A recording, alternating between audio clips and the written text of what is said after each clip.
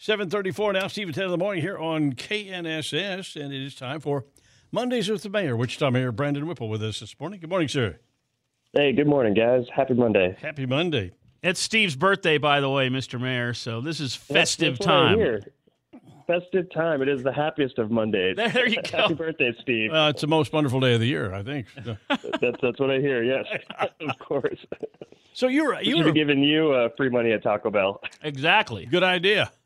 I'll run that up a flagpole Yeah. here at Odyssey and see if anybody salutes. They will not. I'll whip the votes for you on my side. Okay, there you go. Hey, so you were out of the country last week, right? I was, yeah. So sorry for missing the call Monday. I somewhat of an attempt, but frankly, it's like a 14-hour time difference. I was over in Seoul, Korea for a little over a week, and for personal reasons, it wasn't a trip that had to do with the city. I was actually, it sounds nerdy, but I was on a martial art thing. I practiced martial arts my whole life and took off to the motherland of my martial art and did some training while I was there. All right. Well, It's that's not Mondays with the Mayor. It's martial arts with the martial arts. Mayor. So you make those funny noises when you do martial arts? Like that, or Yeah, that's part of it. I mean, you gotta let the pain out a little bit if you're trying to hit something. So, not as much as I did when I was a kid, though. I used to compete in Olympic Taekwondo, and that's a loud, painful sport. Oh, all right. I'm too old for that stuff now. Okay. Well, I'm glad you made it back on that 14-hour flight. I'll just say that there wasn't much going on last week. We'd have a meeting. We had just workshops. So nothing big was missed on my part. Well, City Council meeting tomorrow, and one of the things you're going to talk about is bonuses for police, a $5,000 bonus. And I have the way my story reads this morning, the way it's structured. Is this a plan to give $5,000 to every police officer in town, or just a few? I'd have to double check on what the agreement came back as. My understanding is it's for all the officers, but it needs to be tied to some negotiations with the contract that Jensen Hughes brought up about 19 months ago.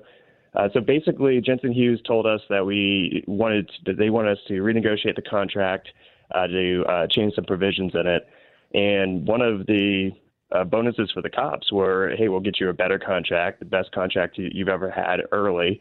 And then they said, well, we would also like retention bonuses. So the conversation, at least in the council, has been part of this larger picture. And hopefully, when it comes back, we'll be able to find some middle ground on that. Would there be any strings attached? I mean, I'm the kind of guy I could take $5,000 and just get me a big job in Clearwater or something, you know? And that's the thing is, I know that the police see them as retention bonuses. They're actually not tied to retention. Okay. They seem more like thank you bonuses, and which also causes some problems in the organization where you got firefighters, you got people who plow our streets, you have people who, the accountants, the legal department, those folks, make sure we're on the up and up. They say, well, what about us? Like, aren't we important? So there'll probably be some conversations with management about, hey, can we do something for our other employees as well? Mm-hmm. Because as you mentioned, good retention bonuses usually are, hey, you get half now, you get half in 6 months, or they're tied to, you get the full amount now so long as you commit to another year. So they're usually tied to retention. These ones, I don't believe are, unless they came back. So we did kind of send them back to staff to be renegotiated along with contract changes. So unless they come back and they're different, the first time around, they basically no strings attached. You could take the money and quit the next day, which made some members of the council a little uncomfortable. So we'll see what comes up. I think that we do want to show our officers and all of our first responders how much we appreciate them. But again, it's part of a larger picture of making sure that we have the best policies in place when it comes to police and also the first responders in general. Hey, we got the temporary homeless shelter up and going at 21st and Grove. And I don't know if anybody went out there over the weekend, but there you go. At least it's open, huh?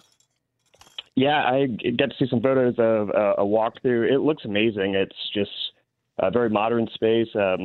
Humankind did a great job getting volunteers to help out when it comes to putting that space together. Again, last year, this is terrible to say, we had about, I think, over 40 people who wound up passing away because of the harsh winter. So we want to make sure that we don't have that happen here in our community.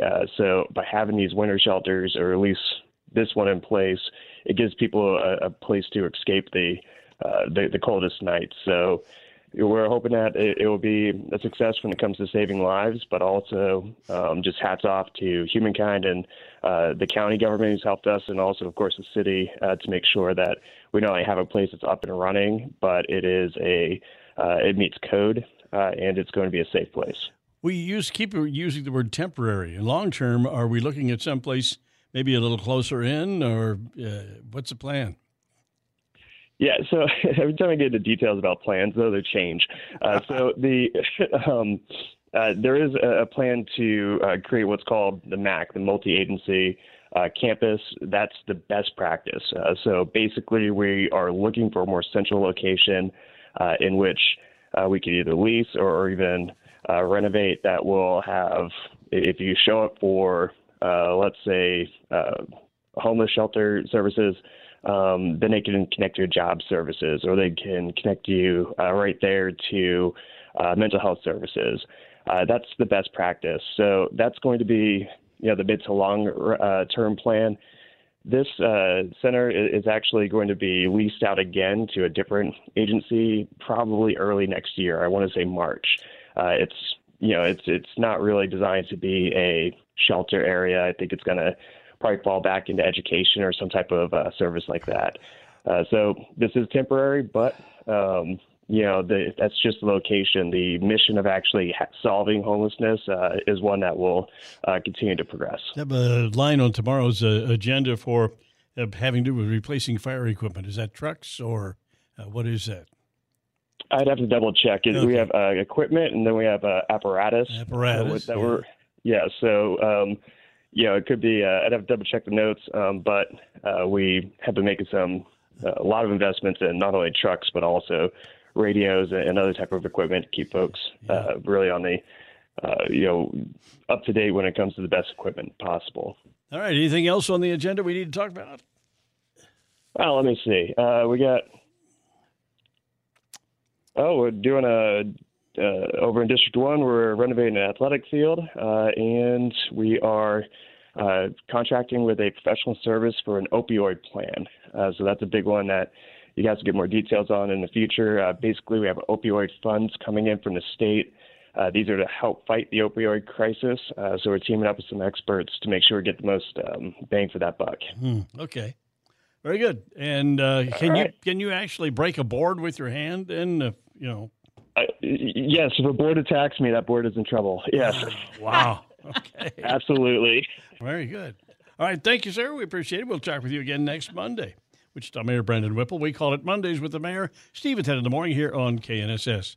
And coming up, we got the Wichita Business Journal update. The Business Journal meeting that looked at diversity, equity, and inclusion. Going to tell you about that coming up. Steve at 10 in the morning here on KNSS.